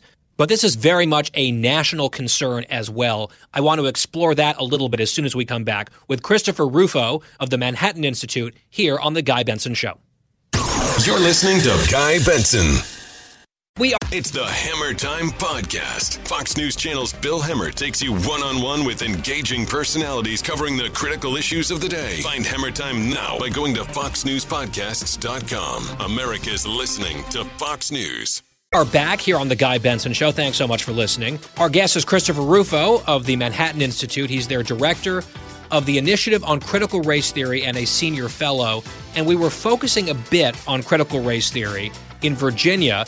But as I mentioned, this is also a phenomenon that is playing out across the country. It's not just in deep blue cities. I mean, of course, we're seeing it in New York, and of course, we're seeing it in Chicago, and of course, we're seeing it in San Francisco. But the exurbs of Washington, D.C., sort of swing counties of Virginia, there are parents across the nation who are on guard for this stuff because it's not just limited to some of the usual suspect locations and sort of deep blue areas, right? Yeah, that's absolutely right. I mean, I've reported on critical race theory programs all over the country and in kind of red districts in blue states, but also red districts in red states, such as programs in Missouri or Texas or elsewhere. And so this is an ideology that emanates from graduate schools of education, so predominantly state-supported public universities. Their graduate programs that trains teachers and then enter the workforce. We know that the number one most assigned text in graduate schools of education is The Pedagogy of the Oppressed by the critical pedagogist Paulo Freire. And these related ideologies are really the foundation for teacher training programs all over the country at the flagship public universities and conservative states. And so we have a major problem here where the bureaucracy is really all in supporting this, even though the public is not. So there's this tremendous mismatch between public sentiment, which doesn't want critical race theory, by somewhere between a 20 and 40-point margin. They want it out of schools. And yet all of our permanent bureaucratic institutions, public universities, federal bureaucracies, local bureaucracies surrounding the public school systems, they've bought into this ideology. And that's what we're seeing play out at school board meetings across the country. And that's the thing, and that's where the bullying comes in, right? That's where the weaponization of the DOJ comes in to protect something against public opinion. And any grassroots effort, organic effort to stem the tide or turn the tide needs to be beaten back by the force of law. I think that's part of what's behind this meddling from the Attorney General and the Biden administration. Very quickly, Christopher Rufo, before you go, even in the face of all of this, what can parents do if they say, I don't want to be intimidated, I don't want to be dissuaded from speaking out? What are the best practices here for parents to get involved, make their voices heard, and ensure that they will not be silenced in a way that's actually constructive? There are three things that every parent can do that are free. They take some time, but they're well worth the effort. First is network with people in your community, other parents, other families. You know, we have strength in numbers. When we go in numbers, they can't deny you. They can't silence you. Second, show up at those school board meetings. Express your opinion. Always do it peacefully. Always do it respectfully, but always do it passionately. Get your point across. And then third, file Freedom of Information requests at your local school district to find out exactly what's happening, because when we expose these, when we bring light to them, that's when we can shift public sentiment. That's when we can win. And then I guess a fourth bonus thing is if you're not happy with what you see, run for school board. The local elections matter. The local elections are decisive in how your community functions, and that's the heart of democracy, and we all need to get involved. All politics is local, as they say, especially on the education issue. That resonates. Christopher Rufo of the Manhattan Institute, Senior Fellow and Director of their Initiative on Critical Race Theory. Sir, thank you so much for your time today. We'd love to have you back because this is a live issue for sure. Absolutely. Anytime. Thank you. Talking about the issues you care about. Guy Benson. It is the happy hour here on The Guy Benson Show. And earlier today, back in our first hour, we were joined in studio, at least up in New York, by one of our favorite colleagues here at Fox News. She needs no real introduction. She is Dana Perino. Here's part of that chat. And I cannot get enough of this story about the vice president, Kamala Harris. We played a clip of this on the show yesterday before a detail leaked out about the context. But this was the vice president meeting with some children, talking about discovery and NASA and outer space. And she was talking to them. People are joking like she had a lot of edibles and they all hit her at once.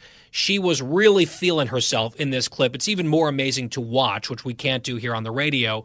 And the kids are dutifully sitting there listening as she's rhapsodizing about space and discovery or what have you.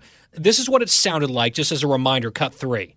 To think about so much that's out there that we still have to learn. I love that. I love that. And so I'm very excited about the Space Council. We're going to learn so much as we increasingly, I think, are curious and interested in the potential for the discoveries and the work we can do in space. So that's one of the things I'm most excited about. And she goes on at one point, I'm telling you, it's going to be unbelievable. You can see the moon with your own eyes. And the kids are like, whoa. She's talking to them like they're 5. They look like they're maybe 12 or 13, so there's the awkwardness there. And then we learned last night that these were not kids from some local school. That was my assumption. Like the science club from one of the local D.C. schools came in to learn about this, and it's a YouTube series called Get Curious with Vice President Harris. No, these were actually child actors who had to audition for these parts, and they booked these parts to show up and play average kids, which is probably why they looked so engaged and enthralled as opposed to slightly creeped out by this woman.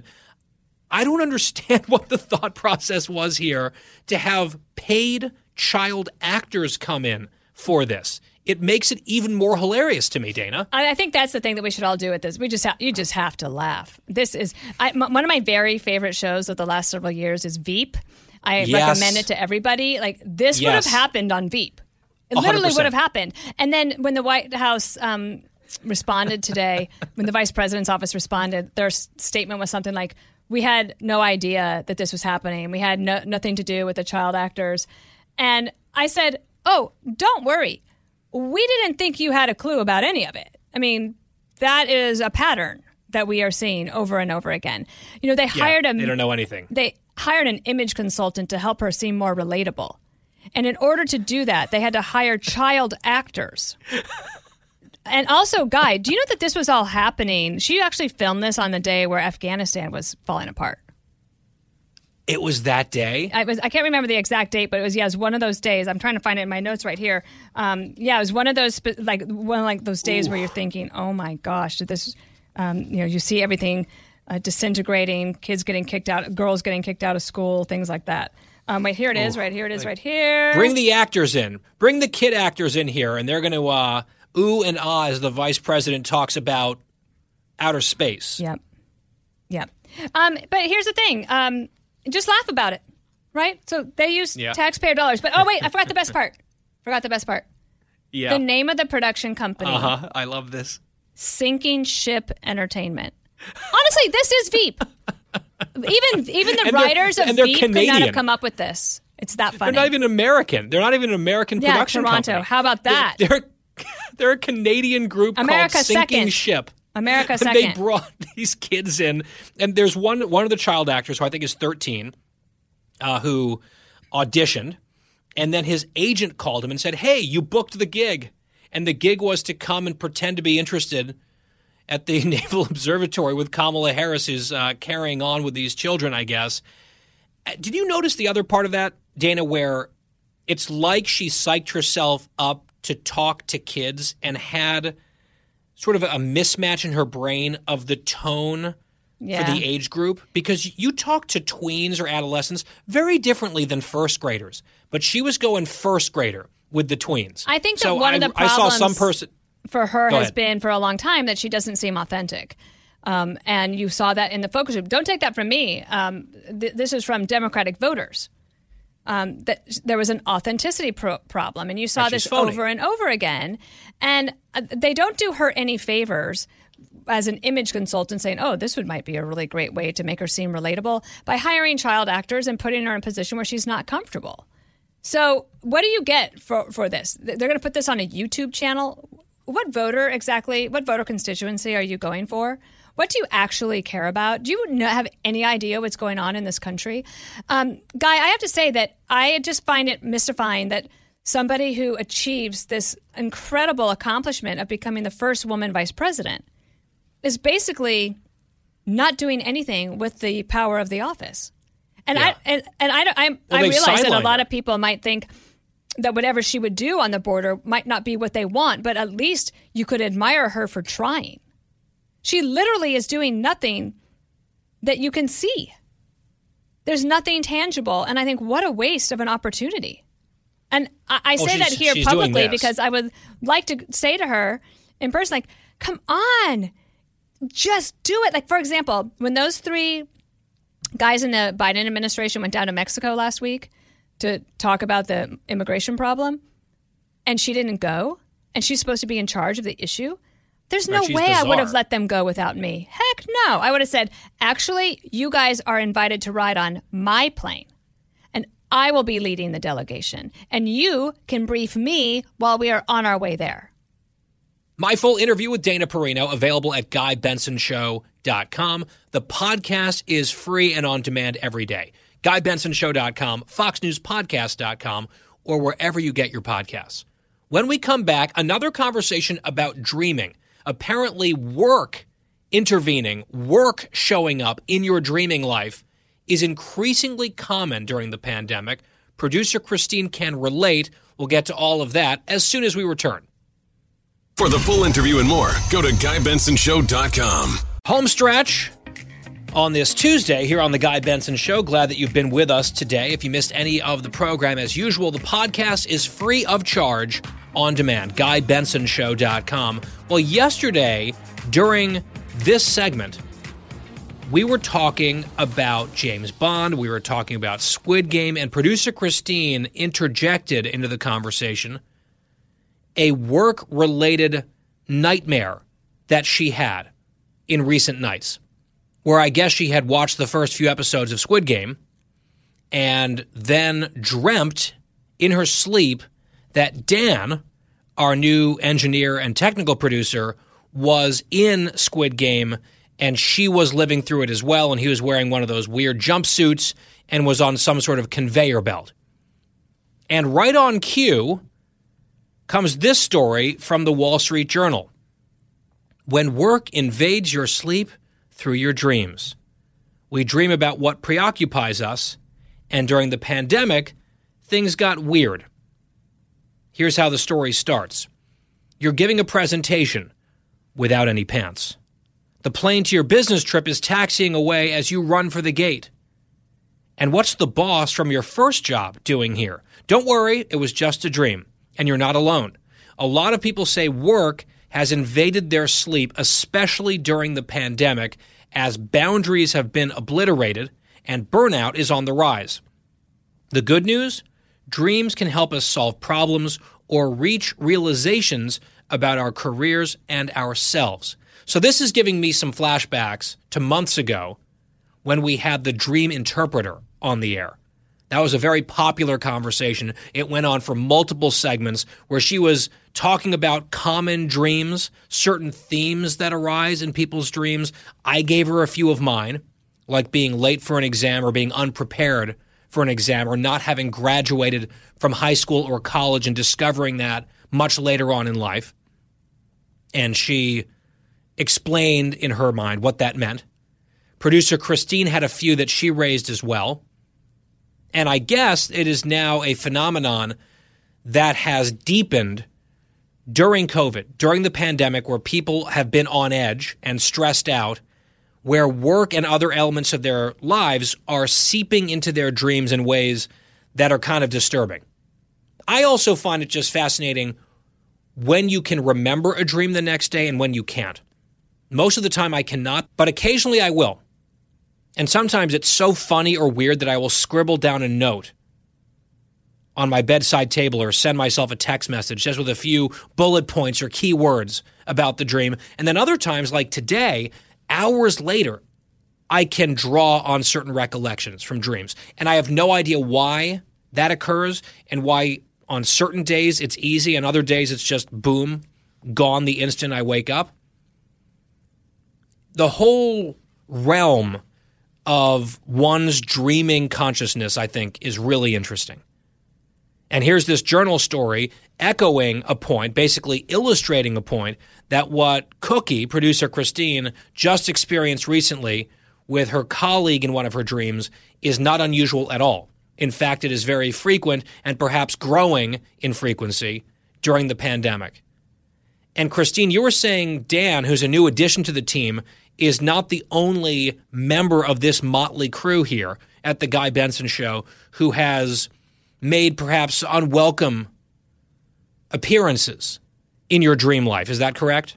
Oh, no. I have like night terrors about you weekly. Me? Yes. I have constant dreams that you are saying to me like, get this guest up on the board, or why am I not speaking? You know, how come you can't hear me? And I'm trying to talk to you, or I'm trying to dial a number and I just can't see the numbers on my call screener. Like everything is just blurred together and you're yelling, and I have a lot of those dreams. I also have... Well, hang on. Let's just stop there for a second because I'm a little puzzled by this. Number one, I think it is fair to say, in spite of some of the ridicule and ribbing that we give you, especially during this segment on a pretty regular basis, I'm not sure my management style can be described as tyrannical. No, not at all. And I'm not sure I have ever yelled at you for anything. So I'm trying to figure out why the recreation of me in your dreams is so much worse and meaner than real life. Maybe that can be your key mid-dream to realize this can't be real. He never yells, and you can wake yourself up that way. I cannot... I know there are people that can get themselves out of their dreams or their nightmares. I cannot wake myself up. And I have the thing where I wake up. Okay, here's another one. I have a dream sometimes that Bobby, the sainted Bobby, might be stepping out on me, if you know what I mean. Okay. Mm-hmm. And then I wake up and I'm in real life angry at him. I'm very, very upset with him and I can't figure out why. And he says to me, you can't be mad at me about a dream. That's not fair. You are mad at me about plenty of other things. It can't be about dreams. But I'm really upset with him. So this is now reminding me of something totally crazy. We're going to veer way off course. There is a documentary. I believe it's available on Amazon Prime or Hulu. It's on one of the streaming services. It's called Dream Killer. And it's about a young man who was convicted of a role in a murder and sentenced to decades in prison based on his alleged co-conspirator's dream. There was no hard evidence. I don't want to spoil things because it's a pretty astounding documentary. But this guy gets convicted on the evidence of a quote-unquote witness, his friend, who dreamed that they did something and then went to the police. And the friend was definitely guilty, but he just conjured an element of the crime for which there was absolutely no evidence, which was basically having an accomplice. And in our system, under our justice system, this guy got convicted. It was absolutely shocking. If you watch the documentary, the amount of misconduct and lying and terrible lawyering on the defense side, it is genuinely disturbing. And I will give a slight spoiler here. So spoiler alert. The guy, thanks to the indefatigable work and efforts of his own father, eventually gets his sentence overturned. And some people get into very big trouble. And he spent years in prison. He spent years behind bars, not knowing if he would ever get out. And what's wild about it is he is now dating, maybe even engaged to, Adam's cousin, my husband's cousin. Like, we have a connection to this guy. And Adam's cousin just got hired by Fox for the new weather service that they're launching. So I almost feel like the dream killer who's the subject of this documentary, maybe we should get him in here, do an interview, because the story is crazy. And I think we have an in. I can call my husband, who can call his cousin, who can call her boyfriend or fiance. Let's talk about this off air, Christine. I was not expecting to have this memory, but it just occurred to me. Since we're talking about dreaming, how about someone who is convicted of a crime based on a made-up dream? Anyway, go on. Wow. I'm blown away by all of that. You're Googling now, aren't you? You're Googling the dream killer. And he's been nicknamed the Dreamy Killer by a lot of people because he's not the worst-looking guy in the world. Oh. But he spent some of his prime years of his life, like 20s, early 30s, I believe, in prison for something that he did not do with proof that he didn't do it. It's just crazy. An example of our criminal justice system going wrong, which is why it is not infallible, which is why I think evidence and appeals and justice should always matter more than just checking a box for an outcome. I have now completely pulled this segment away from our intent and our original plan. I apologize, but not really, because now people might go watch Dream Killer. You'd be like, how is that even possible in any country, let alone this country? Anyway, Christine, next time you're having a dream and I'm yelling at you and berating you and abusing you, or if it's Wyatt, it's much more in character for him. He's just a menace. He's going crazy. Just try to think in the moment. Try to dream in a conscious way. Oh, wait, this can't be real, and wake yourself up. I know it's been a struggle, but I think you can do it, and that might help you get past all of this stuff. Any final thoughts, Christine, on this? I never had a dream about Wyatt, I just realized. Wow, so Dan shows up, and you're dreaming about him within days.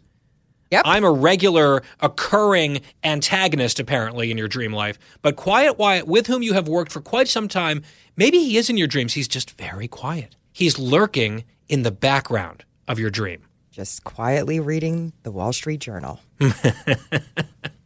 Just peeking over his print edition. And then quickly back up before you see him. All right, we are done for the day. The Wednesday edition of The Guy Benson Show coming your way in 21 hours. If you missed any of... Catch up on any missed programming, of course, on The Guy Benson Show podcast, free of charge, on demand. Have a great night. We'll talk to you tomorrow. Thanks for listening.